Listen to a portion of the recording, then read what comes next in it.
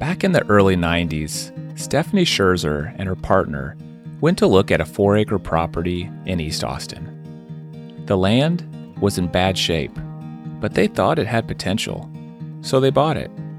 And they started to think about how they could use the land for good and to serve the community. First, they hosted social events and gatherings for their friends, birthday parties, weddings, fundraisers for nonprofits. But soon, Stephanie started growing food on the land, and she quickly realized she'd have to figure out what to do with everything she was growing. One day, she decided to see if a local restaurant, Vespaio, had any use for it. She walked up, knocked on their back door, and you'll never guess who answered. More on that later. Anyway, the answer was yes, and things took off from there. Today, Stephanie runs Farmhouse Delivery. She describes it as an online farmers market specializing in organic produce, sustainable meat, and groceries. Their mission is to connect communities with their land and make local food more accessible. So who did answer that back door at Vespaio? And what happened from there that would eventually lead to Stephanie starting Farmhouse Delivery? Well, Stephanie is going to fill us in on all of that today. I'm Frank Garza, and this is Austinites.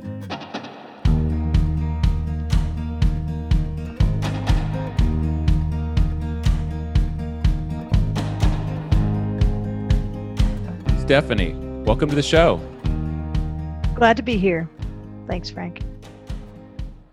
I'd like to start with the 4 acres of property that you bought in East Austin in the early 90s that would later become Rain Lily Farm. Can you take me back to that moment when you went and saw that property for the first time? What were you looking for, and what do you remember about the first time you saw that property? Well, I wasn't really looking for something like this.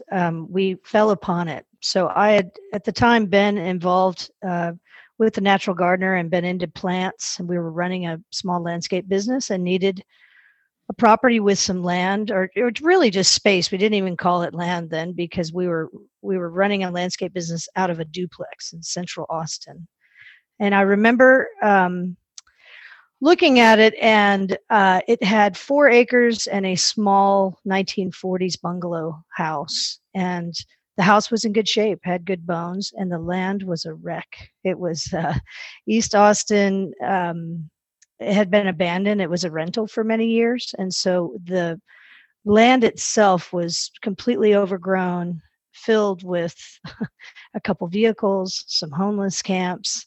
But it had beautiful pecans on it, and it was bordered by a school on one side and a drainage easement on the other. So no real neighbors. And we walked from one end to the other and thought, wow, there is so much potential here. I don't think most people would look at it as such, but because we were into native plants and well adapted, we could see, had the vision of what the potential was there.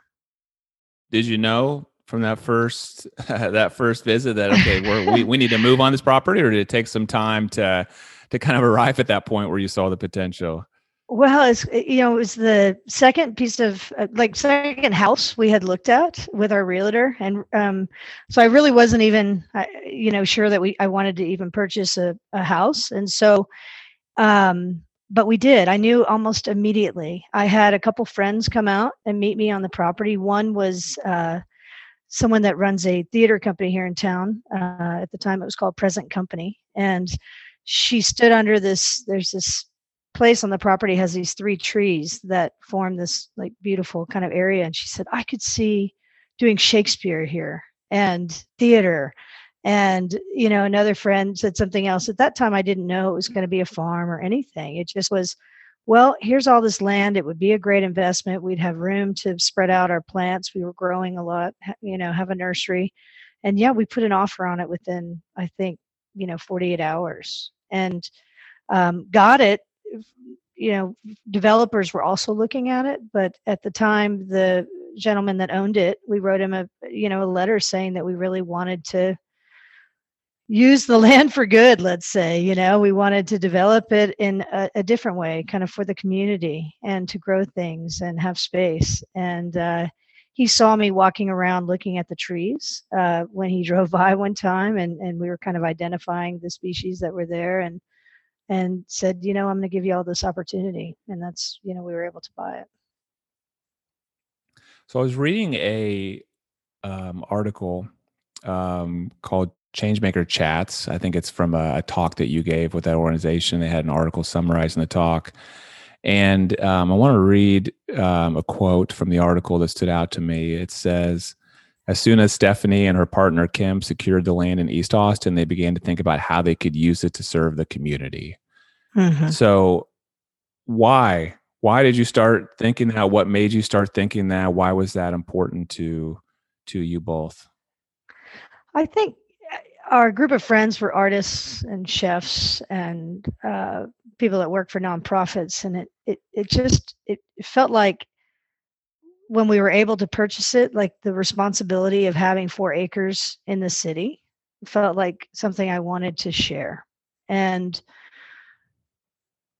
I believe that the cities, to thrive, we need these sacred spaces in the city that we can come together and explore the arts. And it's for us, it became where our friends got married, our children celebrated birthdays and Easter egg hunts, and Austin Pets Alive were able to come and do fundraisers, and just all kinds of stuff.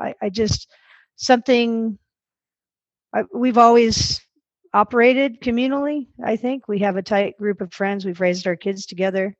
At that time, we didn't have kids. We just partied on it and had a blast, pre-kids. So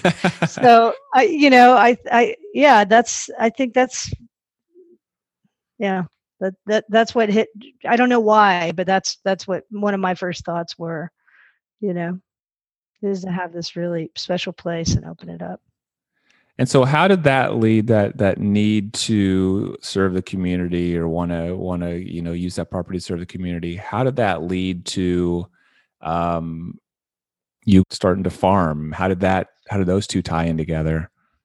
So like I said, I was working at the Natural Gardener and fell in love with native, well-adapted, just plants in general. And I had never really lived in a place in Austin that had full sun to be able to grow food. And so I was curious about it. And it started, my dear friends, Carol Ann Sale and Larry Butler, live down the street with Boggy Creek Farms, and they're, less than a mile away from us. And so I had been going out to Boggy since they really started, from Natural Gardener days, and I thought maybe I'll do a complimentary farm to their farm and have a pick your own blackberry farm was my first idea. And, we, in order to get the land ready, we brought in some goats that were pregnant and had babies. They ate the poison ivy and cleared the land. There was 2 years of just kind of working with, we built their house on a trailer. We would move the goats through the property and clear them, and then we would start to till up the earth. So I thought, okay, I'm going to clear 1, 2, 3 rows and plant these blackberries. And I killed all of them. It's hard to grow blackberries and raspberries.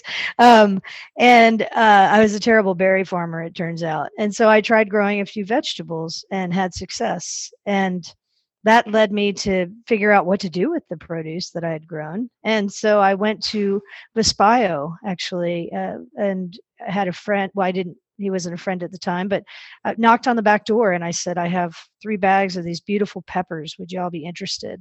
And Jesse Griffiths, who started Daidue, was the young chef that answered the back door at the time at Vespaio and said, absolutely, and I was like, wow, that's cool. I just literally sold something that I grew, That is cool. So, yeah, it was really cool. It felt really good. And, I got really into it and started growing more things and got into heirloom varieties and pickling and canning. And so, yeah, that's how it started. And it kind of grew from there.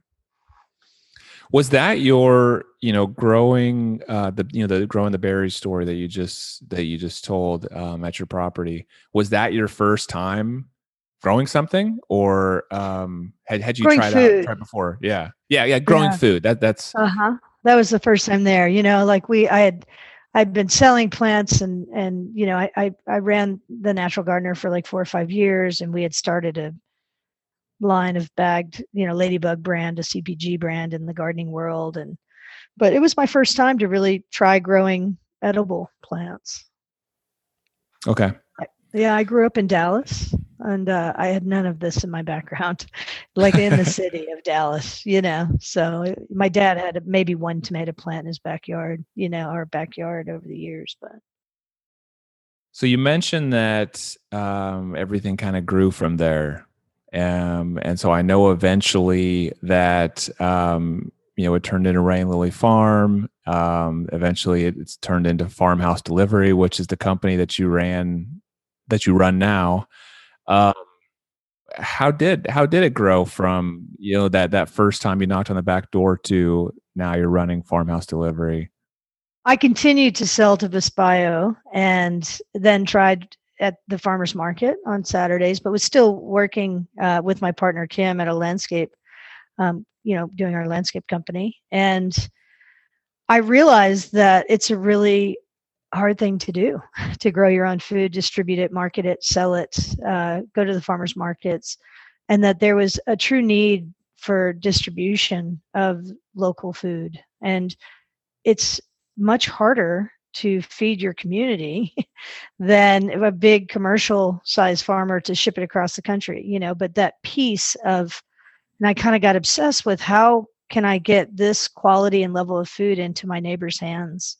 How can they taste and experience this that I was going through as I tasted, how different a cucumber tastes when it comes right off the plant, or a tomato, or really anything. And so I had a friend that was a very talented chef and a writer, and she came over and started talking to me and was like, wouldn't it be interesting if we could, buy from this farm, but other farms like Boggy and those around you, and aggregate the best of what's in season and deliver it to people's homes? And I was like, wow, what an idea, and we literally, over the course of like a month of just talking about it and figuring out the details, and it was like, I'll do the operations side, you tell the stories, take pictures, teach people, and we'll take them on this journey.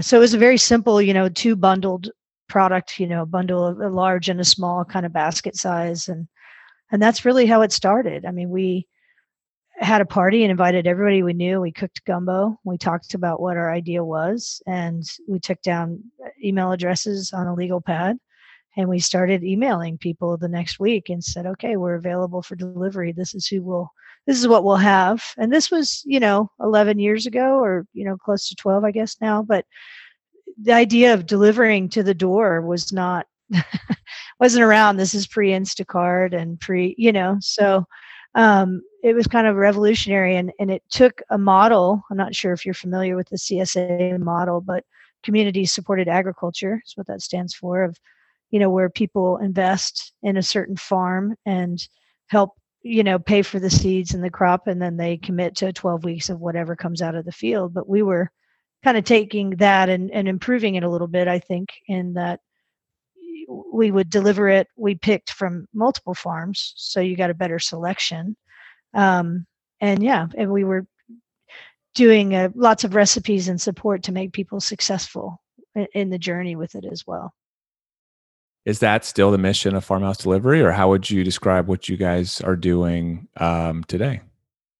So today, how I would describe it is that we're an online farmers market, specializing in organic produce, sustainable meat, and groceries.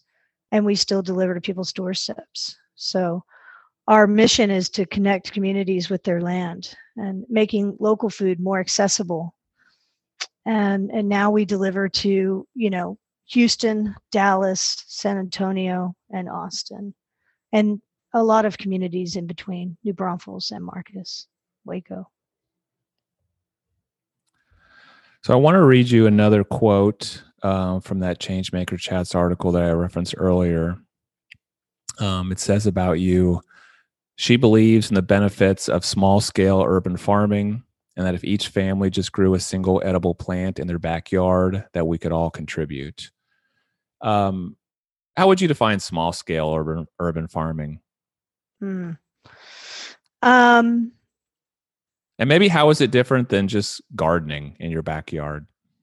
yeah, that's good. I like that distinction.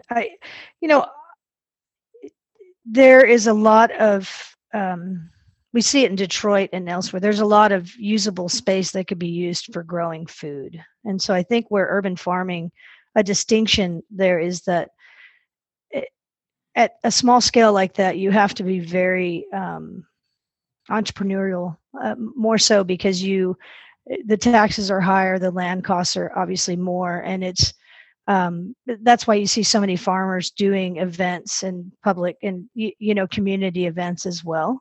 And so the difference is that the school children and so many of our community can see the actual growing up close. And we did so many school tours at Rain Lily, and it's amazing to see so many children not knowing any idea where their food comes from, that it grows on a plant, what it tastes like, and how open they are when they can see the entire process in front of them. And so I think a lot of times we get inspired and we think, I'm going to go out and I'm going to grow a garden this year. And people try to put together a 20 by 20 garden, and they kill themselves on the bed prep, or they build these raised beds and then they haul in all the soil. And I just think it's so important to encourage people to just start with a small project and be successful and get the bug, get inspired, and I think introducing children to it just teaches that life cycle of the plants, from seed. Like yesterday, I planted some seeds with my 3-year-old, and it just instills that interest from an early age. So I don't know if there's a size on urban farms. I've seen, Hosbar Farms, a good friend of mine, she's on a half acre, up to Boggy Creek that's farming more 3 to 5 acres. But I think it's the distinction is that they're in this urban setting, right amongst and backed up into these communities. And the way that we're able to, we did the East Austin Urban Farm Tour. All 4 of our farms operate completely different and show people all the different things that are achievable. So I think the difference is that they're sustainable in that there's a diversity in crops, because you have to make every inch count. And so, there's I plant olives and figs and peaches and pears and plums, lots of annual crops, tomatoes and cucumbers and such, and then perennial herbs and flowers that come back each year. And so it's this palette that you're constantly building and layering on top. So I live in an apartment. Uh-huh. I don't have a yard or any outside space. If I want to do some farming or just grow some crops, what would you suggest for somebody like myself or somebody who's in my shoes? Do you have sunlight that comes in on your patio at all? I don't even have a patio. Uh-huh. I would something I got exposed to last year and went and worked for a year, or this was probably 2 years ago now, was a company called Let Us Grow. And they do hydroponic, it's a vertical hydroponic system with lights that I have been so impressed with. And someone that has grown in the ground for years and years to experience the efficiency and the water efficiency, the quality, the freshness of the food as well, because the roots are still attached, the nutrient, dense of these plants. That would be my recommendation. Otherwise, if you had sun, and you can use these outdoors, they're indoor or outdoor. It's really hard. It requires sunlight. So you can't really grow vegetables without it. And so if I did have a patio, or somebody does have a patio that gets some sunlight, what would be your suggestion, or a way for them to try this out or get started?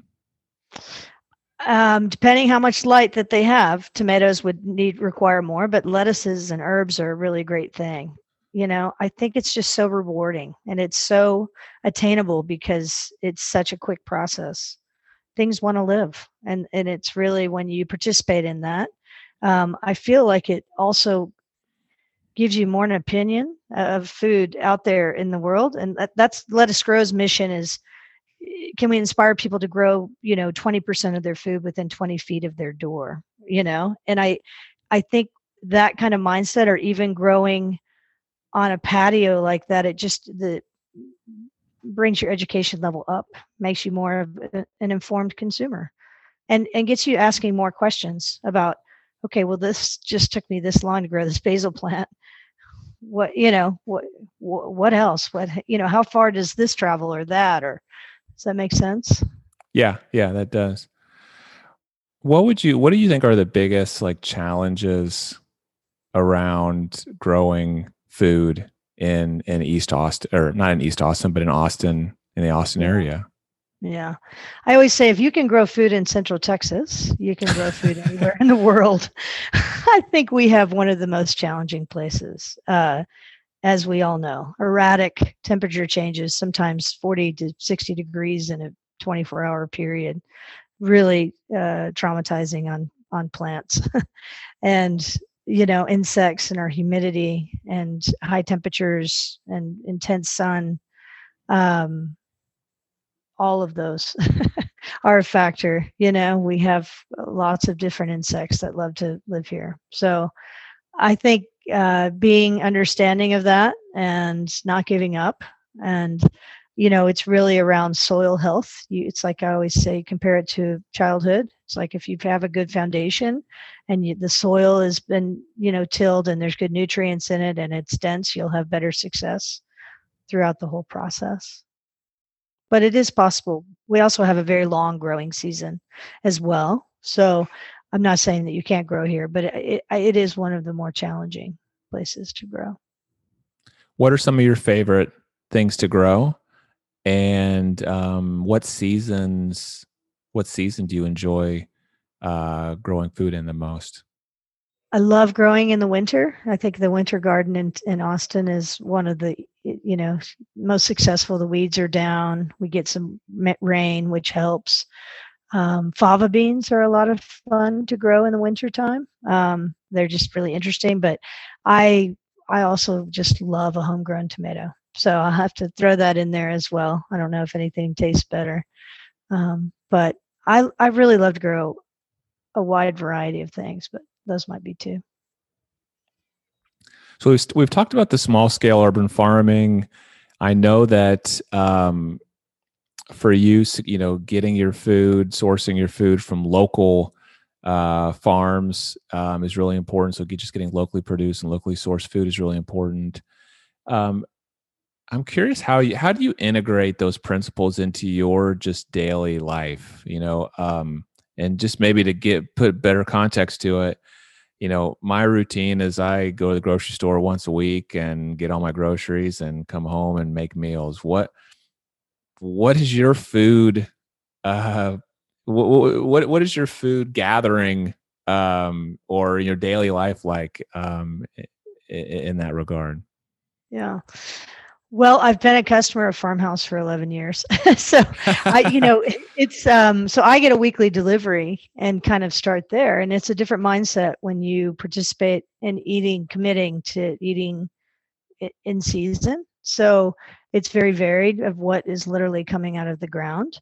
But I still go to the grocery store about once a month, where I can't serve my needs is around my kids' snacks, kind of for their lunches and stuff. I cook all the time. I cook when I'm stressed. I cook to relax. I cook in the morning. Usually I'm cooking that night's dinner or doing some prep. So I'm always looking ahead and kind of looking and assessing what I have. I think when you eat this way, you get a little closer to your food as well. So I can feel it when I'm like, oh boy, I need to get through this really quick or it's going to go bad. And so there's a lot of tricks there of either making kale chips or pre-cut, just kind of things. But I still love going to farmers markets. I try to get over to Boggy Creek as well. And yeah, that's, what's cool about Farmhouse is that we do meal kits and you can get a produce box, or you can get fully prepared. So it's usually a combination of what I know I can put together, 2 or 3 meals from scratch, and then a couple where I might take a component like our ragu and cook up some pasta and call that dinner. What's your most popular or top selling meal kit from Farmhouse?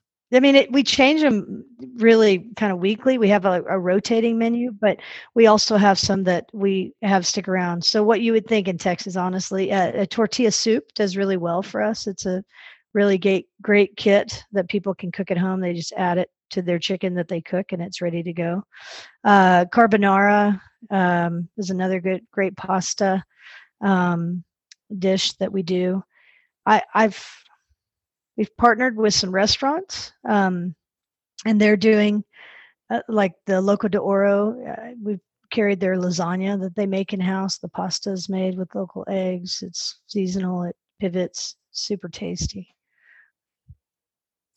If you could convince the average person like myself that I just described, who goes to the grocery store once a week, does cooking at home, eats out a few times a week. If you could convince the average person to do one thing different with regards to food, what would that be? I think it'd be around asking where their food comes from, or specifically their meat, the proteins, and understanding. I'm going to go a little bit out.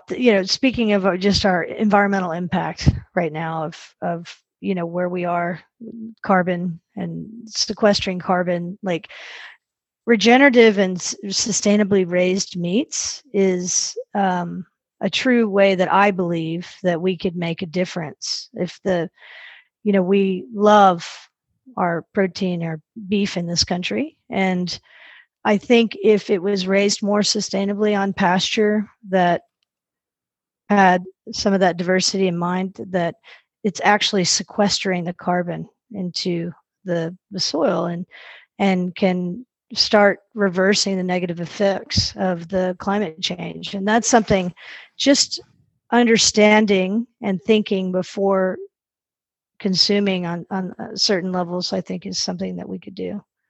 I try to eat meat that I know at least where it came from. And so starting to ask questions around sourcing. I try to support restaurants that are doing the same. Part of eating local is also the local flavor profile and understanding. So when we travel, you get to taste a whole different type of food based on all of it, from the food that's grown there and the animals and people prepare it, and understanding that. So getting into the regional, I think, is a good way to start this journey.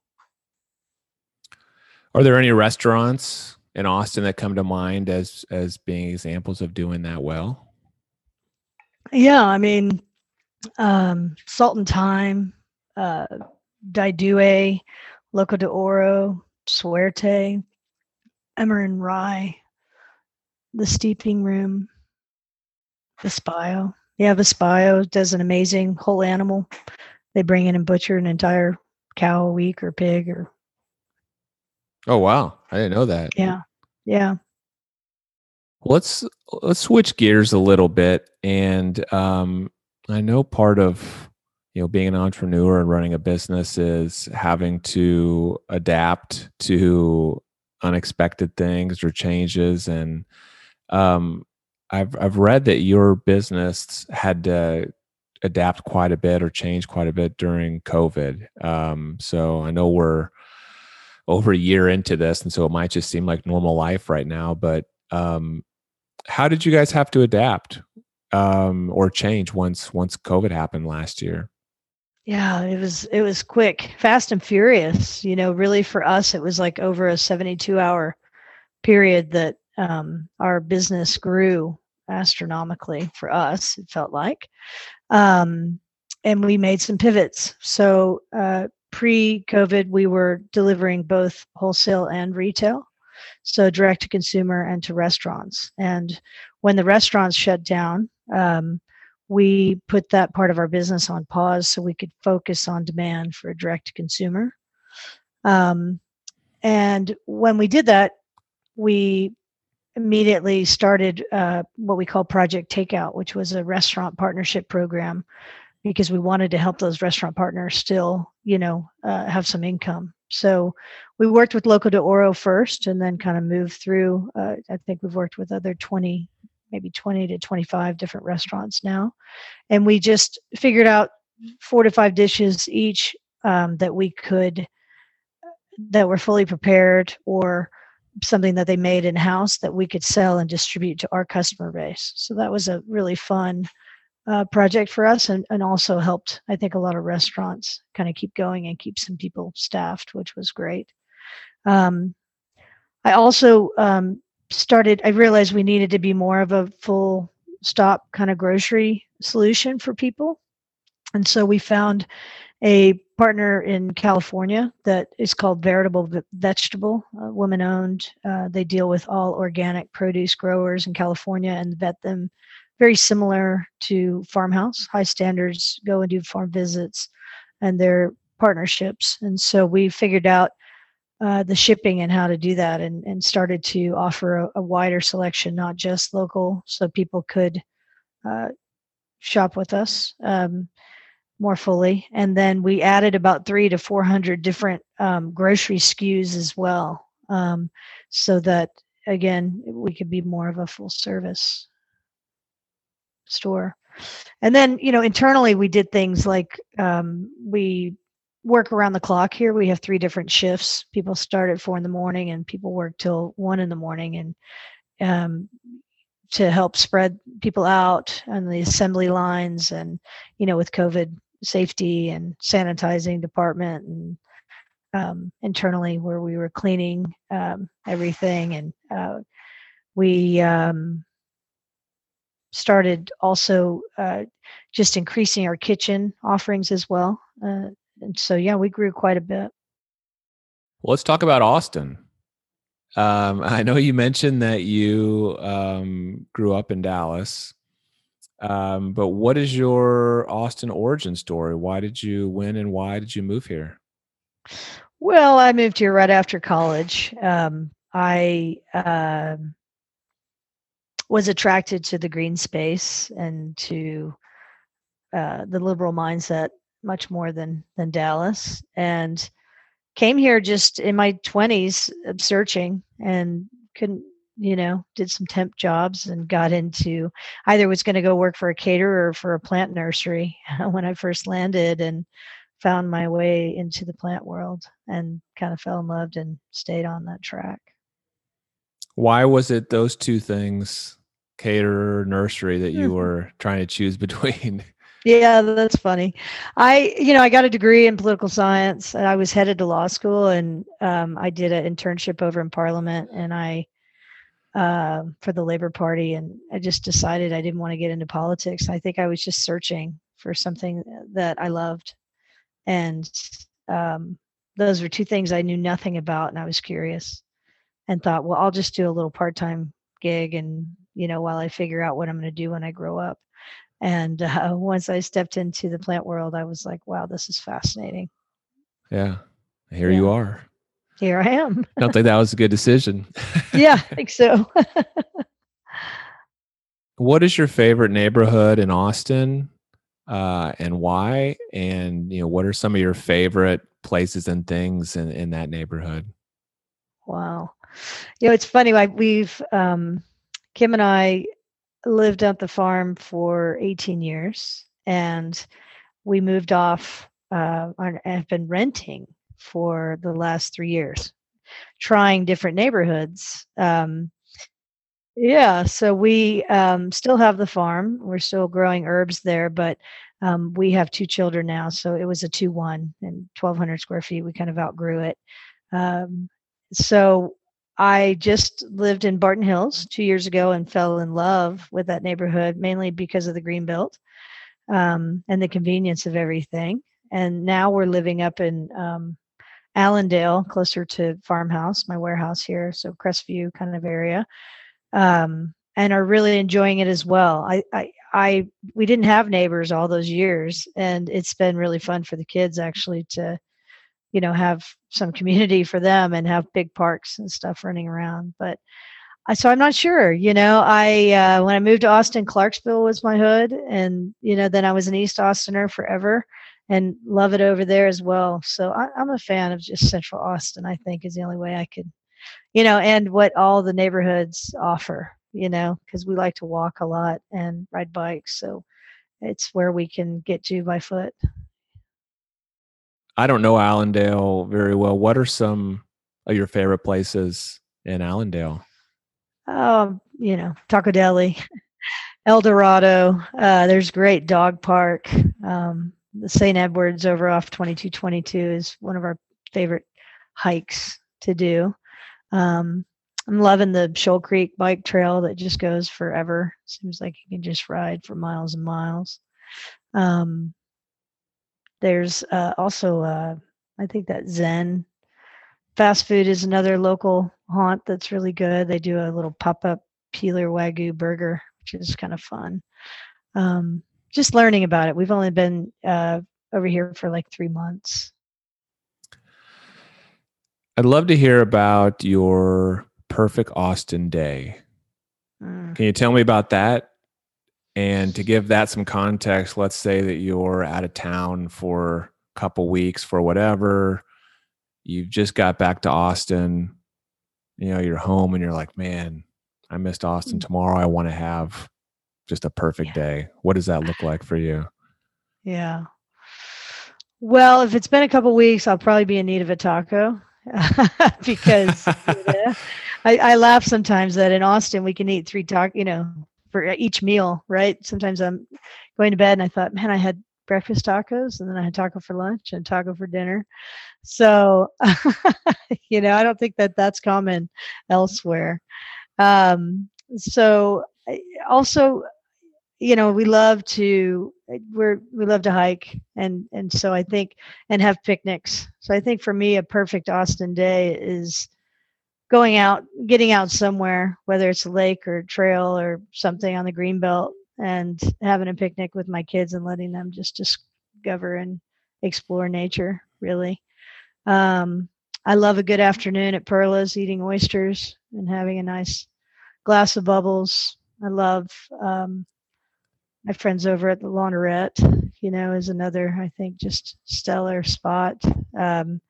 When we lived at the farm all those years, Justine's was our neighbor. And so going down to that restaurant, walking to a French bistro with 3 blocks from an urban farm was pretty stellar, ideal. When my oldest, who's now 9, was, first in her stroller. I think that was her first place we went, which is pretty funny, but, they also have kids and are so accommodating and sweet. But it's also, a great late night jaunt as well. So.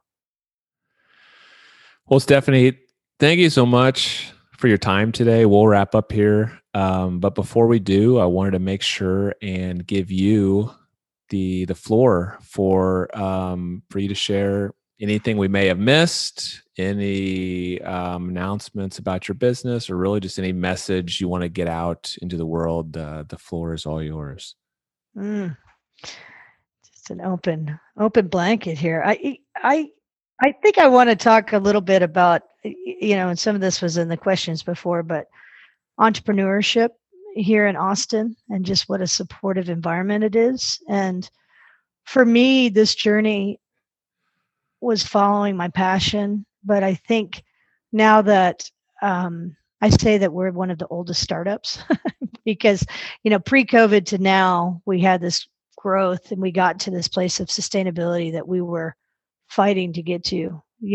Distribution of local food is a challenging business just on its own, and something that we all, well, not all, but it's just something that I've been working on. And this idea of, is it possible to feed your community with the food that's grown there? And with this past ice storm that we just had, as well as with COVID, for me, it really was very affirming that regional and local distribution systems do work in crisis, and we are able to come together and feed the people that we need to. Both times we're able to rally and get food out to people that were in need. And that was just really affirming, I guess, for the work that I've done. And also because, the milkman, milking delivers their own milk. The farmers, the system didn't break as we saw big distribution chains, across the country really fail. We really rose and were able to take care of our own. And I think it's something that we need to continue to learn from going into the future and support these systems, because it's been a crazy year, as we all know. And so, I'm sure there's more of it coming. And I hope not. Yeah, well, I hope not either, but I don't know, So I think too, for young entrepreneurs that want to get involved, one thing I didn't know is understanding how you want the next phase of your business to go or to grow. Almost knowing your exit before you start, so that you know what you're growing towards, I think is a really important thing that I wish somebody would have told me when I started. It just helps bring some focus that's needed when you're trying to grow and scale a business. Thank you, Stephanie. Yes, thank you, Frank. Thanks for listening to Austinites. If you enjoyed the show, can you do us a favor and share it with a fellow Austinite? That will help us build more community, which is what we're all about here. You can also follow us on Spotify, Apple Podcasts, or whatever your favorite podcast medium is to get notified when new episodes are released.